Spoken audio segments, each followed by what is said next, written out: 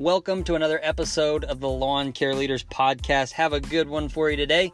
This is episode number 75 with my good friend and mentor, Jim Marmon. Jim stopped by the shop to take a look at how our operation works, our systems, see some of our equipment and processes, and this is us just talking after the fact. A lot of good leadership, small business advice for you guys in here. I know you're going to enjoy this episode. I know you're going to get a lot of value out of it. We talk about not just lawn care related stuff. We also get into some personal investing. So enjoy that. I also want to drop for the first time ever on episode number 75, a new sponsor to the podcast, and it is called Intentional Growth Advisors. Intentional Growth Advisors are advisors, consultants, bookkeepers, CFOs that specialize in the green industry. Their sole purpose for existing is to help you guys, the small business owner in the green industry, come alongside you and offer packages that help you with your bookkeeping, help you with your accounting, your tax prep, maybe your projections or implementing systems, all the way to actual hands-on coaching. To reach out to Intentional Growth Advisors, it is simply intentionalgrowthadvisors@gmail.com. They are new to this show, and I am actually kind of co-founding this advisor group. So I'm super excited about it, and I know a lot of you guys have the same questions, the same concerns. This program, this package, this advising is going to be really, really beneficial for you guys. So if you're at all interested, reach out to that email. They will be implementing some social media, obviously, so we'll drop that on here, a phone number and a texting hotline where they're going to be giving weekly tips and newsletters. For now, reach out to intentionalgrowthadvisors@gmail.com. So without further ado, let's jump into this episode with my good buddy, Jim Marmon. There we go. We're up and running. Cool. Yeah, we can just chat. I'm with my good buddy, Jim Marmon. He's been on the podcast once before, kind of telling your story. Yep. He came in to check out the shop here at Green Again Lawn, and is actually, I consider him a good friend and really helps me on the mentor side. So I don't know if you consider yourself my mentor, but... Well, I do, but I don't know if I consider myself your friend. Touche. So no, we're just gonna chat, and I had some specific questions for him, and I'm always thinking about our audience and those of you listening out there, how we can add value. So I just thought we would kind of have a frank conversation and see what was up.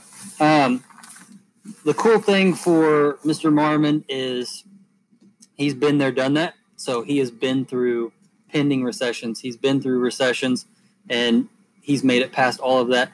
Well, one of the reasons I wanted to have him on here was because last time we chatted, I kind of felt guilty after hanging out with him because it was almost just like I was complaining the whole time about what I had gone through and how hard it was. And when I left, I'm like, man, there's a reason guys like Jim Marmon exist, because they see solutions, and they see it not as a problem or as something that's moving you backward. It's just another hurdle that you got to go through, figure out a way around it. And that's kind of what I want to camp out on, is your high-level view of things right now for small business owners and kind of where their mindset should be. And then also, we just talked about this, like, how can they make sure their personal finances are in place and make sure they're diversified? Yeah, no, that's good. Yeah, you want me to start? You did it, man. Okay, so here's what probably the first thing I would touch on, Britt. Like, these crises are going to happen. I'll be 49 next month, and in my business career, I went through about 4 what they would consider financial crises, situations, recessions, what have you. And I think the one thing I learned is you can either be a victim or you can be a victor, right? And figuring out that when times like this happen, to me, it kind of selects those stronger companies to survive and thrive, were the weaker companies that were just making money because money was easy during the frothy times. They go away, or at least they fade away. So to me, I always, without beating myself up, I never want to take a haircut financially. But when money's easy, anybody can get into it. They can, anybody can at least make a profit, thrive for a while, and not be good. But when times get lean and mean, those companies that are prepared for that and strong, they come out of these better than they went in. You shared a story with me today that day you came to my house and felt bad about complaining, you're just having a rough go, and a lot of cancellations over this coronavirus. It's one thing to kind of be in that mindset, because we all do, and it's scary, and none of us are prepared for that when it hits, and we just kind of gotta refocus. But since then, you've recovered, you've gained 500 customers that you never thought you'd have, and you're on pace to have the biggest year ever. So this was a month ago that we met in my yard, and now you're on pace to have the biggest year ever. So that just goes to show that, we all have emotions. We're all human beings here. We've got our fears and things that we don't understand. But you kind of got to refocus, regather, recenter, and then get back after it and work that much harder. Just like being down in a basketball game when you played in high school. You don't give up when there's 2 minutes left and you're down by 10. You try harder. You try to make better shots and make plays happen. So same thing is true in business. What did you do? So you went through 2008. Mm-hmm. Did that affect your business a lot? Yeah. So when I had started that second go around, if you will, in the driveway business, mm-hmm. I was 2 years in, right? We started in 06, 08 came on 2 years in. I'm starting to grow this business. Things are going well, and we're on our A game. And then the financial crisis hits, and it's scary. All of a sudden, you go from having all the work you want and hiring at will to the spigots have turned off. And I just remember a lot of my friends during that period were like, Jim, if you ever have to let people go or lay them off, man, they'll understand. And I just kept asking myself and tell myself that, well, how are they going to understand? Where are they going to go? I'm going to be fine. I'm pretty financially astute, but where are they going to go? So instead of taking that approach, which I thought was kind of a weak approach, I gathered my troops and said, guys, here's the deal. If we're going to get through this, we got to work harder. We got to be smarter. We got to figure out how to squeeze out profit, because I don't want any of you guys to lose your jobs. And if we can all come together as a team, we'll get through this as a team. And sure enough, man, we just rallied. We did very, very well. And through that year that was seen as probably one of the worst business years ever, we grew at like 37%. And then we added people. We never slowed down after that. But that crisis made us a stronger team mentally, physically, emotionally than we were before, because we weren't willing to quit. And is it do you think it's just something innate in you and other people that thrive where you didn't make a fear-based decision? Because I feel like a lot of people that I'm talking to, or the ones that are complaining or struggling, it's one fear-based decision after the next, and they're listening to the news and the media. Maybe give your thought on that, and then also how, if they are bent towards that, how practically can they start feeding good stuff into their mind? Is it getting a mentor? Is it diving into books? What is it that can make them get above the situation and not make a fear-based decision? Sure. Yeah, I think all those are good things, Britt. You and I often talk about just reading. We share books that we're reading together, because I think always reinforcing our mindset, because we can slip into that negativity at any time. We're human, right? We're frail. But learning from those that have come before us, at $25 a book, man, we take things from those that we haven't thought of, or that maybe we had thought of but we forgot about, mm-hmm. and it helps reinforce, I think, our positive mind. But I think going back to 2008 and that era, I was nervous, just like this COVID, right? This is unprecedented. The whole country shut down for the first time in my lifetime. How do you deal with that and recover? Well, again, you either crawl into a corner and you suck your thumb, or you figure out that, that's not going to work. I got to get out there and work harder, smarter when everybody else is fearful. I got to be courageous. Even if I've got fear inside, I can't show that to my people. I want to appear like I've got it all together, even when I've got those same fears, because they're leaning on me to be the leader. Yeah. And I think that's when we show up. The other thing I try to live by is an old philosophy that U.S. Air Force pilots live by, called the 7 Ps. And I don't know if I've express this to you, but no. someone introduced this to me not too long ago. But the 7 P's stand for proper prior planning prevents piss poor performance. So it's a very easy philosophy. I've even taught it to my girls because I'm like, that goes for life. It goes for your relationships. It goes for your business. It goes for when you raise kids. But being prepared will help you be ready when that next crisis comes, because it's coming. And, even back in 08, 09, because I had been prepared financially, I didn't have to make a knee-jerk reaction because, the whole world stopped for 30 days. Yeah. I was prepared with my 6 months or a year of savings or cushion, which we all hear about, but none of us really act upon that until we're forced to. And at that point, it's too late. Yeah. So as you're preparing for this next crisis to come along, plan for that. Have your money in savings. Know that I've got 6 months or a year cushion, because when these crises hit, whether it's the next recession, the next virus, the next, you name it, you're prepared to weather that storm. Yeah. And if you're not, shame on you, because you're a business leader and you know better. But when you're prepared for that, you can hunker down, you can rally your troops, and you can be ready to weather that storm and come out stronger than you were before. And so did you have 6 to 12 months personal and on the business side, or what did that look like? Back in 08, 09, I did. I've always, excuse me, but I've always been one of those guys to try to live below my means, because I don't know when that next time is coming, right? And there's that old philosophy that says if you want to be rich, live like you're poor. And if you want to be poor, live like you're rich. So I think being prepared on both those fronts is just the way to go. Minimize your debt. Don't be too leveraged. I know a lot of developers and stuff, they're always talking about leverage. You can really maximize your IRR if you leverage the snot out of all your assets, but it works well during good economies. Yeah. During economies like this, and that's take it on the chin. That's now. right. It's a disaster, and they've got, the banks are calling everybody else. So never want to live my life like that, but be prepared, especially personally, no doubt about it. But take that same philosophy that from your personal life and being prepared, and apply that to your business life as well. Yeah, that's good.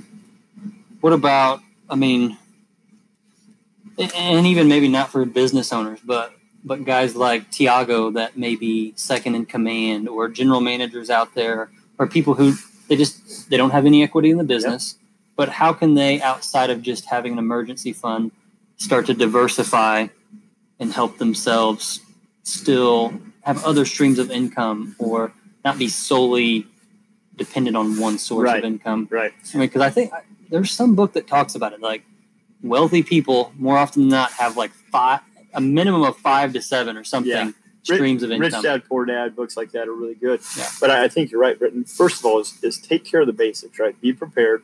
So have your cushion, have your 6 months of cushion personally, right? We're not all built to be entrepreneurs and CEOs, and that's okay. It takes an army. But those people should be prepared personally to weather a storm, 6 months. But after they build that and they start to gather their assets, if anybody that does really well in life, it doesn't matter if you make, $40,000 a year or $4 million a year, but live below your means. Learn how to live below your means. Therefore, you can save well, and you can turn that money into wealth. One of my favorite ways that I've done it and set myself up before I sold my business, and even more after, is real estate. I used to be involved in some residential real estate. There's some good and bad to that. I now do a lot of commercial real estate. But the way I try to set up my finances to take care of all my expenses and my fun is through commercial real estate, because pretty much if I buy good real estate, I have good tenants, low vacancies, that money stream is going to come in consistently, no matter what crisis hits at the moment. So I don't base any of my stock accounts, investment accounts, other outside investments on what it takes to survive.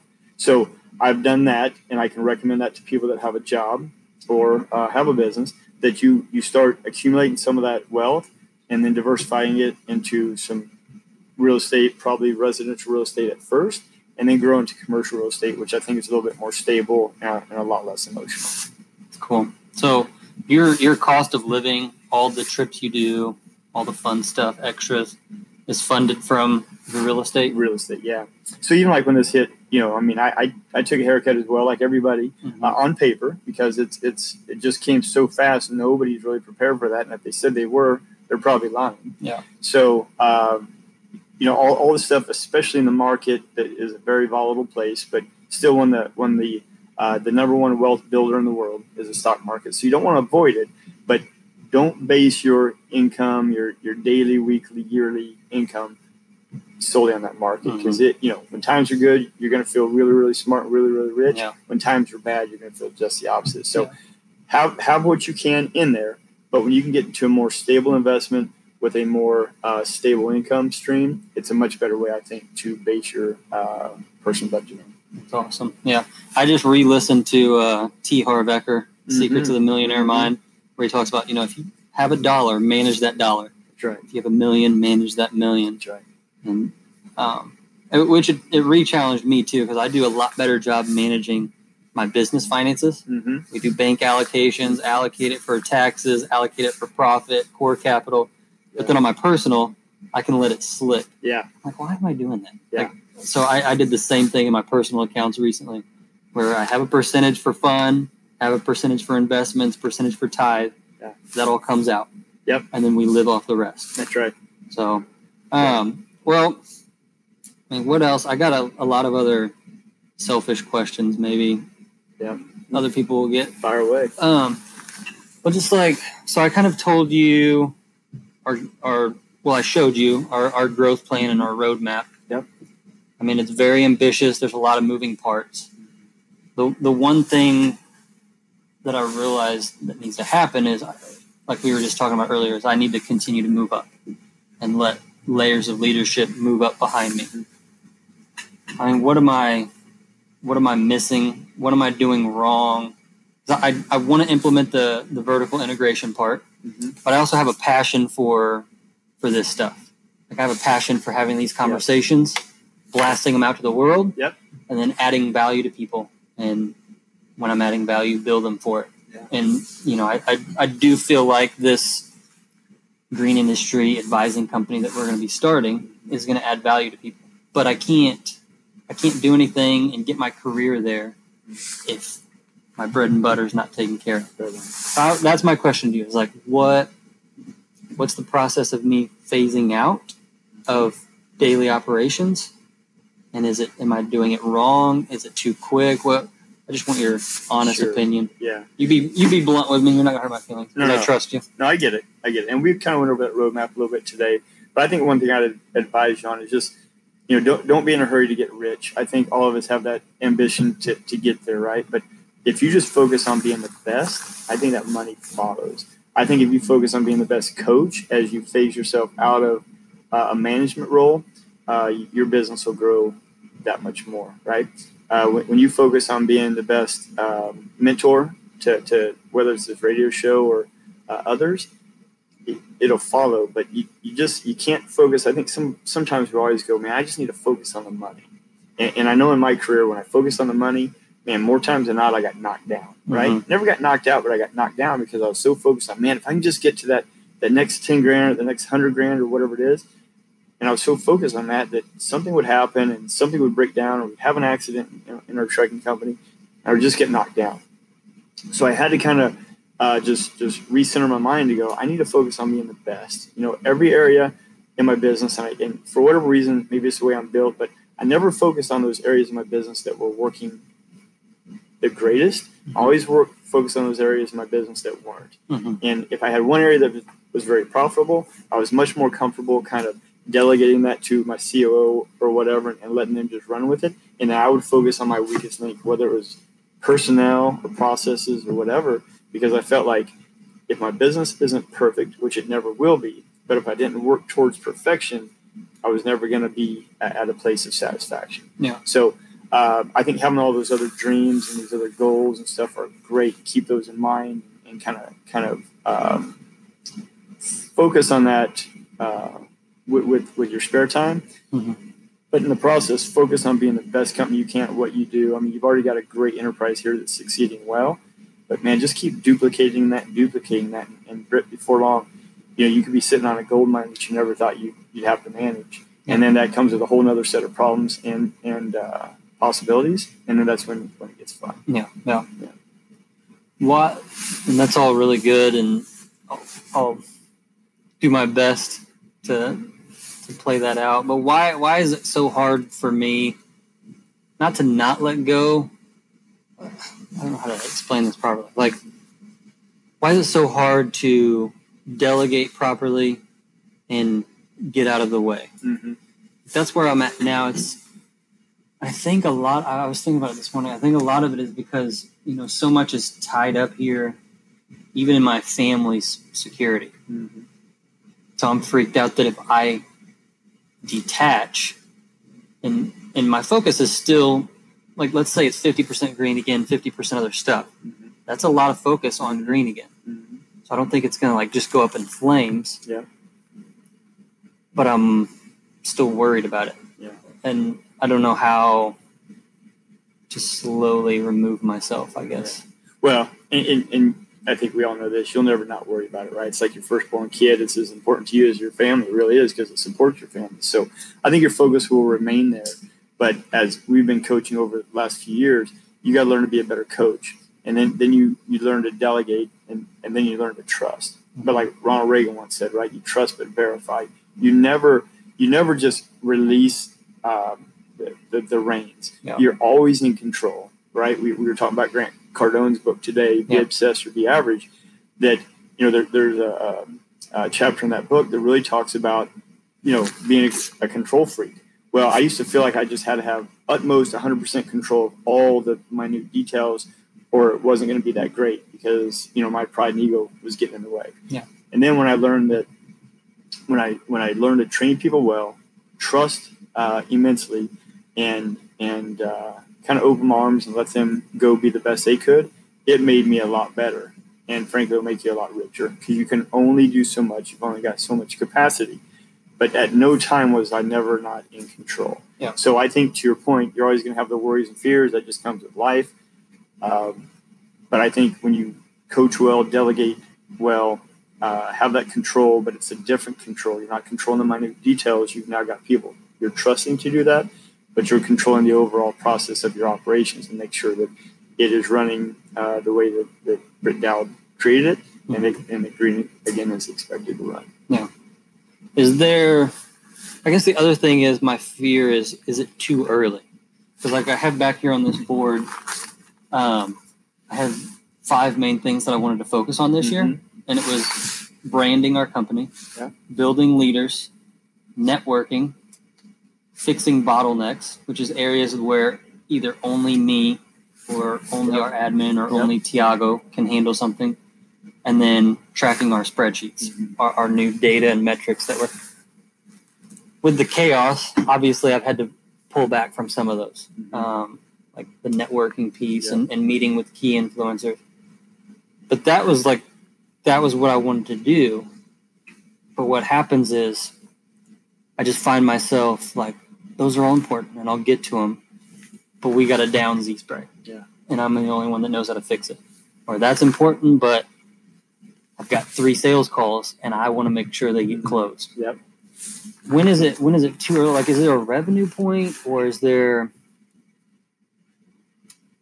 Yeah, I don't know. You obviously can hear the concern in my voice. I'm just, I know what you're asking. I just think sometimes it's kind of deceiving to think that, all's going to be well even when we let it go and people are just going to take over. But the truth of the matter is this. I think when we come to the reality that we're going to still have those immediate crises that we have to take care of, it's just part of business. It's really part of life, right? Yeah. And they say life is what happens to you when you're busy making other plans, right? And we see that in our relationships. We see that in our business. I mean, I get up every morning. I have these great expectations, but I can tell you this: most of the time, I'm let down and resentful because all these great things I want to get done, life just happens. Yeah. And it even happens to a guy who's been retired for 5 years, right? Yeah. It just, life happens to you. And I think the best thing and the best mindset to have is that I'm going to be available for whatever is necessary, but I'm going to focus all my time that I have extra on these things that I really want to get done. And I think when you change your state of mind,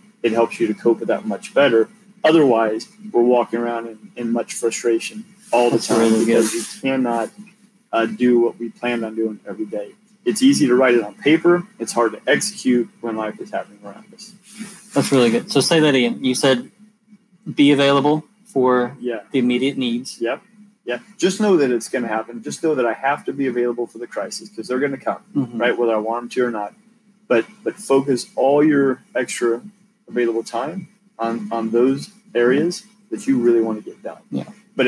And that's just change your mindset from, hey, I got to get all this done and I'll put these crises off to I'll handle the crisis, but then focus the rest of my time. And I think it helps build a lot less anger, frustration, resentment in our minds than the other way around. Yeah. Because we want to get out of the gate, get all these things done we want to do, but then we have these things we have to do. But just know that we've got things we have to do, and I'm going to focus all the rest of my time on things I want to do. Yeah, that's good. It's really good. That's awesome, man. I mean, what else are you thinking about right now during this crisis? I mean, I always tell our team, and my brother and I talk about it a lot, that in chaos there's opportunity. That's right. What opportunity are you seeing out there that most people aren't? Yeah, I think, it could be anything. Yeah, there's so much to it, but I think if I was in business right now, I mean, I would just be hyper focused on all my customers and keep in contact.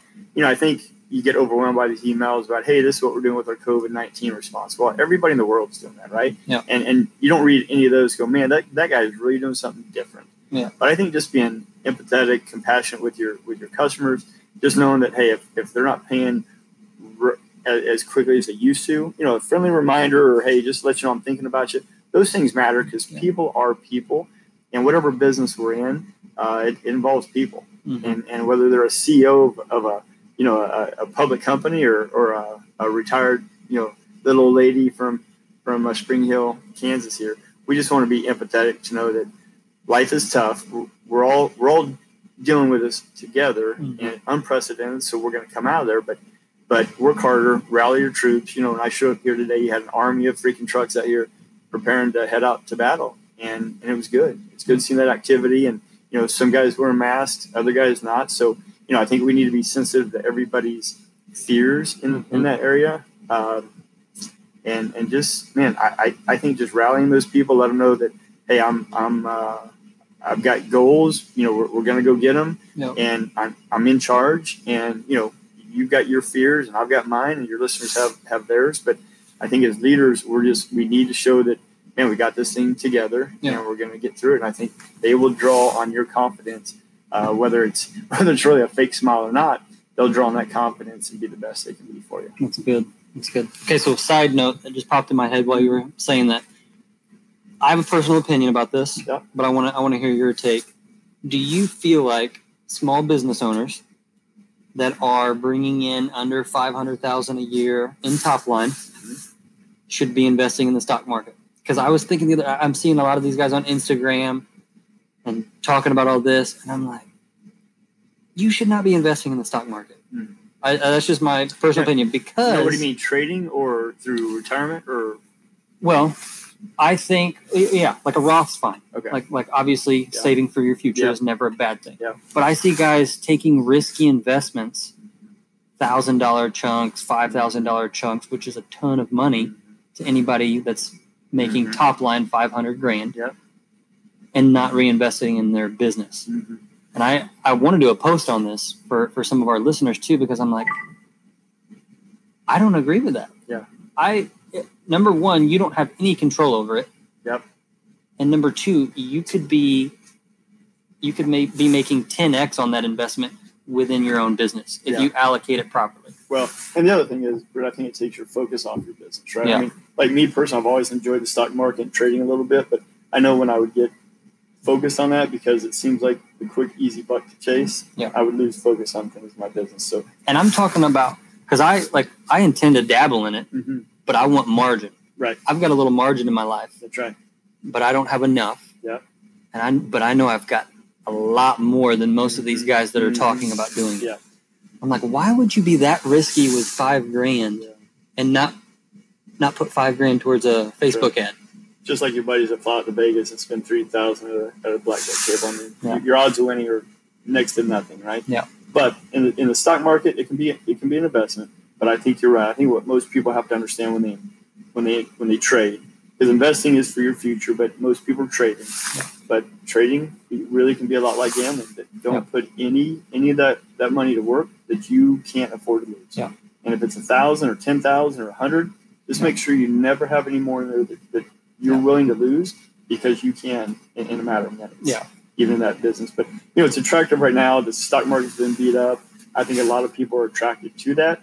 But the problem with the market, it can be like that pretty woman across the bar, right? Mm-hmm. Get you in a lot of trouble when you start to dabble. So you got to be careful. And I'm like you, unless you have that margin and are willing to lose whatever you're putting at risk, don't even attempt it. Yeah. Because there's so many more opportunities as the business owner. Mm-hmm. Like, let alone people that are just working for the company. Yeah. But as the business owner, the equity that you build when investing $5,000 back into a piece of equipment that's going to earn you another $500,000. Yeah. I think people should rethink it. I mean, especially the lawn care industry. Yeah. Me personally, I have a Roth IRA. Mm-hmm. I'll be honest, I haven't put as much into it as I want, mm-hmm. but I also have a book of business and a company that is building equity. Yeah. And I just want people to see that, because I intend to create so much margin that I have a lot of cash to dabble in. Well, I think the greatest point there is not one second. Okay. Let me stop this and all. Hey, wanted to pause here and give a quick shout out to our sponsor, Jobber. They have been with us from the get-go on this podcast and have always supported us, have always helped our business, Green Again Lawn. What they do is they make you more professional. They streamline the invoice, quoting, collections, client entry process for you. Give them a shout, www.getjobber.com, and you can do /Brit-Dowd. That's BRITT-DOWD, and you can find a slick discount from the Lawn Care Leaders podcast. So head over there. Thanks, Jobber, for supporting us. We love you guys. Now back to the show. All right, so we were chatting about where my focus was. Mm-hmm. So jump back to that thought quickly. Yeah. I'll import like a promo there, a sponsored ad. I think what you and I were just discussing off air there is just making sure, because we all have dreams, and I think we have to chase some of those to keep us interested, right? But even when we do a master plan, we've got some other businesses we want to get into or some other areas of focus we might want to grow into. The number one thing is always take care of that bread and butter. Always stay focused on what you know, be the best you can at that. And when you've got some margin of time, and margin of finances, of course, then focus on those other areas. And as we were discussing before, don't go headlong into it, but do some low cost probes, a little bit at a time, invest a little money, see if it works. And if it works out and you see a return on your investment and for both your time and money, then you can spend some more money and time on that. But just be careful that you don't, go headlong into something because you've succeeded here. Doesn't mean you're going to ignore this kid. That's right. Yeah. That's right. So, yeah. And we did kind of allude to it being like raising a kid. Mm-hmm.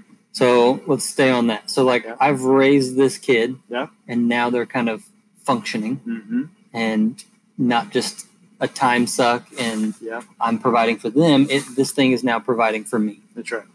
But then we're going to have a second kid and a third kid. So we've got to allocate more time. I want to know, I literally want to know a specific detail, just selfishly. At Team Drive Away. Yep. I think the first time we met, it was at Marmon Commercial. Mm-hmm. On the hill out there. You were asking me some lawn care questions. But that was your first year where you had fully stepped away. Yeah. But I want to know, day one, what was your thought process when you decided to step away? And how many team members did you have? What was your top line revenue? Yeah. What were you thinking about? And then what did the next 24 months look like? Because I feel like that's right where I'm at. Yeah. And I'm worried, are we not doing enough revenue? Well, right is Tiago not ready? Do I not have enough layers of leadership under him? Yeah. I want to know those details. Yeah. And I think those are good concerns that you're always going to have. But, I think looking back to my business, I had a great right hand man. And I don't know, Tiago that intimately, yeah, but he sure seems like a great right-hand man. The more you're delegating and trusting and believing because he's performing, then the better, more valuable he becomes. I just think in any business, whether you've got a partnership or at least if you've got a COO or just a solid right-hand man, right-hand woman, whatever that may be, that's important because I think we all need somebody to lean on. And not everybody is set up to be the CEO, and not everybody is going to be COO. But if you've got the CEO qualities like you do, Britt, and from what I see in Tiago, he's a great COO and leader and processor, stuff like that.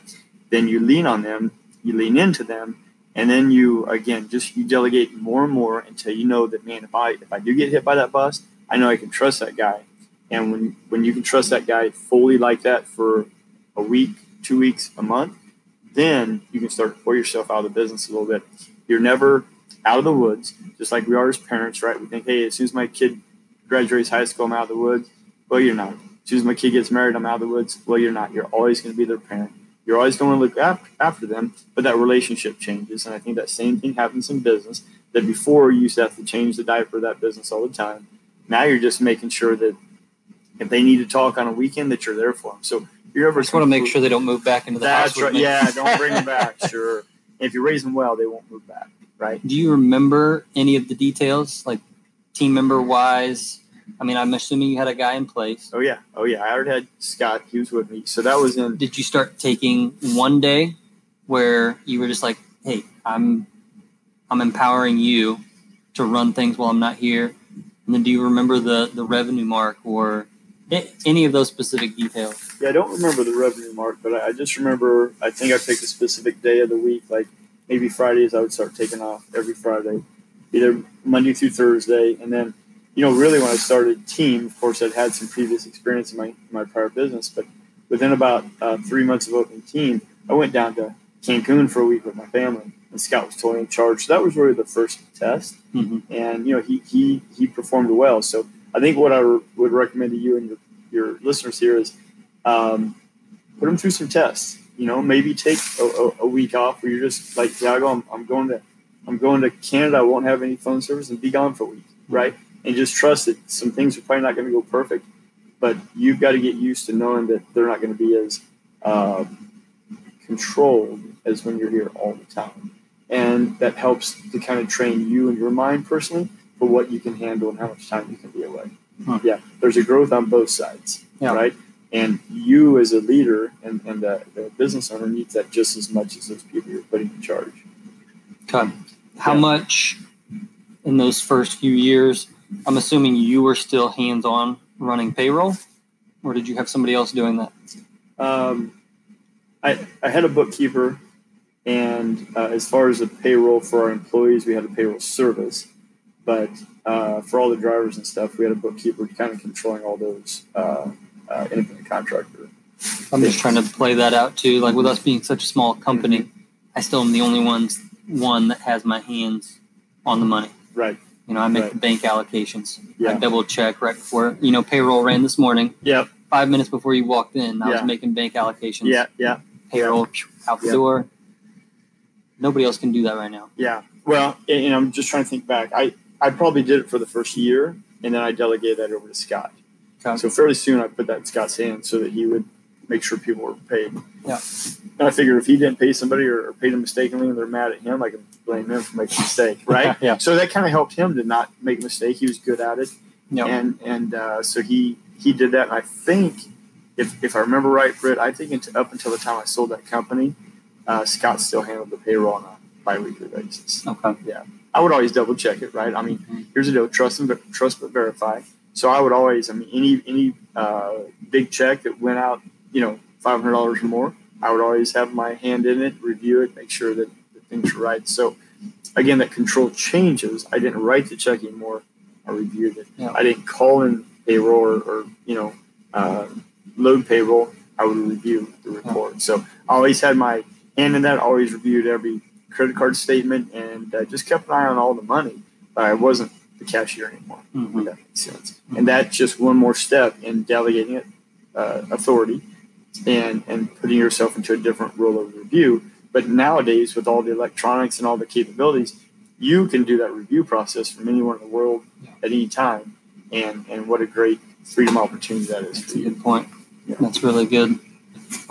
I know our listeners are going to get some value out of this. I literally am picturing like going from driving the truck to sitting in the shotgun seat to sitting in the back to, now I'm wondering, can I go from the back seat to looking at the GPS to make sure they're heading in the right direction? That's literally the visual I'm getting. Yeah. Okay, so while we were waiting for that previous segment to save, we were kind of talking about scaling and leasing trucks and increasing cash flow through that. Yep. I kind of was going to tell you our game plan. Hopefully it can help some people and get your feedback on what Ted's going through. So we took a big shot on the chin because for the last 3 years, I'm a salesman. Like, I know I can sell my way into anything I need to do. So I would always figure out, okay, how many trucks do I want to get to? What's the number? And then what do we need to do action-wise on a daily basis to hit that? Well, that stopped. And now we were left with 2 or 3 extra trucks. So we tried to, last year, we overhired by like 4 guys. And we sold our way into the margins we wanted, which was awesome. So we tried to do that again. But then brochures, door-to-door marketing came to a halt because of COVID. So we were overextended. Is that why they stopped allowing that? Is because of COVID? The brochure, the door-to-door? The door-to-door stuff. I gotcha. Okay. Yeah, or we would still be out there. Okay. And then also some of it was, in the beginning, just an ethical thing because I didn't know how it was going to play out. Right on. If I would have known it was going to be kind of like the flu, I would have just kept doing it. Right. And then taken the $5,000 slap on the wrist or whatever it would have been. But we did take a shot on the chin because we were a little overextended. I had an extra spray tank that, thank goodness, sprayer specialists let me take back. That was $4,000. Yep. We've got these trucks. We almost leased all new trucks, which would have been tough. Yeah. My wife would have been driving a nice Rapid Green Again truck. Yeah. Next year, we're thinking about doing what we're calling seasonal recruits, where we bring these guys in, we put them in each truck to ride along with the existing licensed technician. Does 2 things. Gives the technician from this year a better life because he's not having to go door to door till dark because he's got something helping him. It also reinforces a little better training because, as we all know, you can do one thing here in the office and have 2 weeks of office training, but you learn everything in the field. That's right. So it takes care of those 2 things. And then it also allows us to see what do we grow into.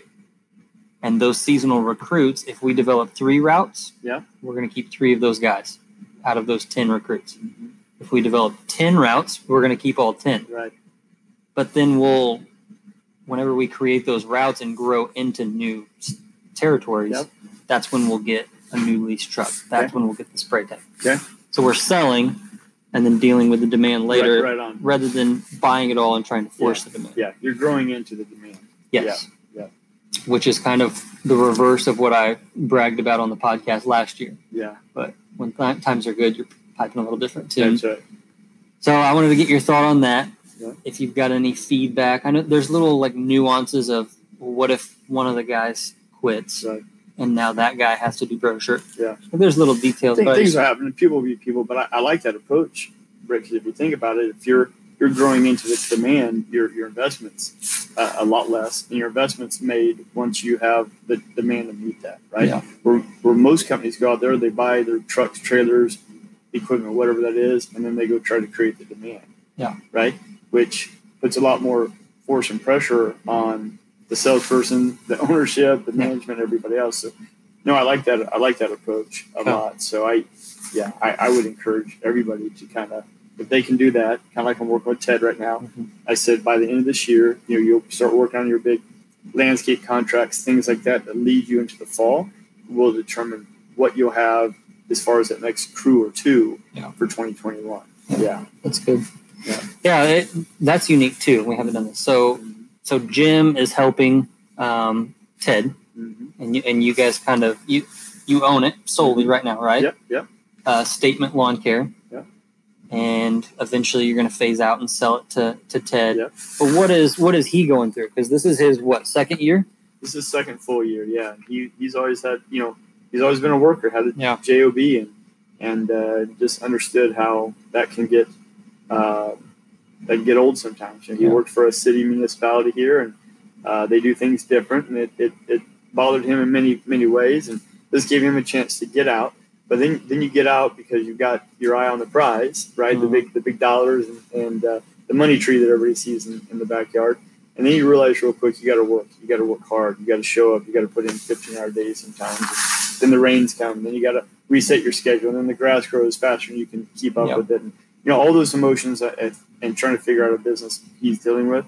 But at the end of the day, when those tough days come, just like we talked earlier on this program, and that's when you buckle down and you almost take that as a blessing and not a curse, because it helps motivate you to be better than you were. Mm-hmm. And I think he's finding that out in those trials, that's how you get refined. Yeah. And that's what he's dealing with. And I think he's going to be in great shape. And I think by the end of this year, he's going to find out how profitable being a business owner can be. Yeah. And then hopefully by the first year, he can take over and I can just sit as in an advisory seat and not an ownership seat. Yeah.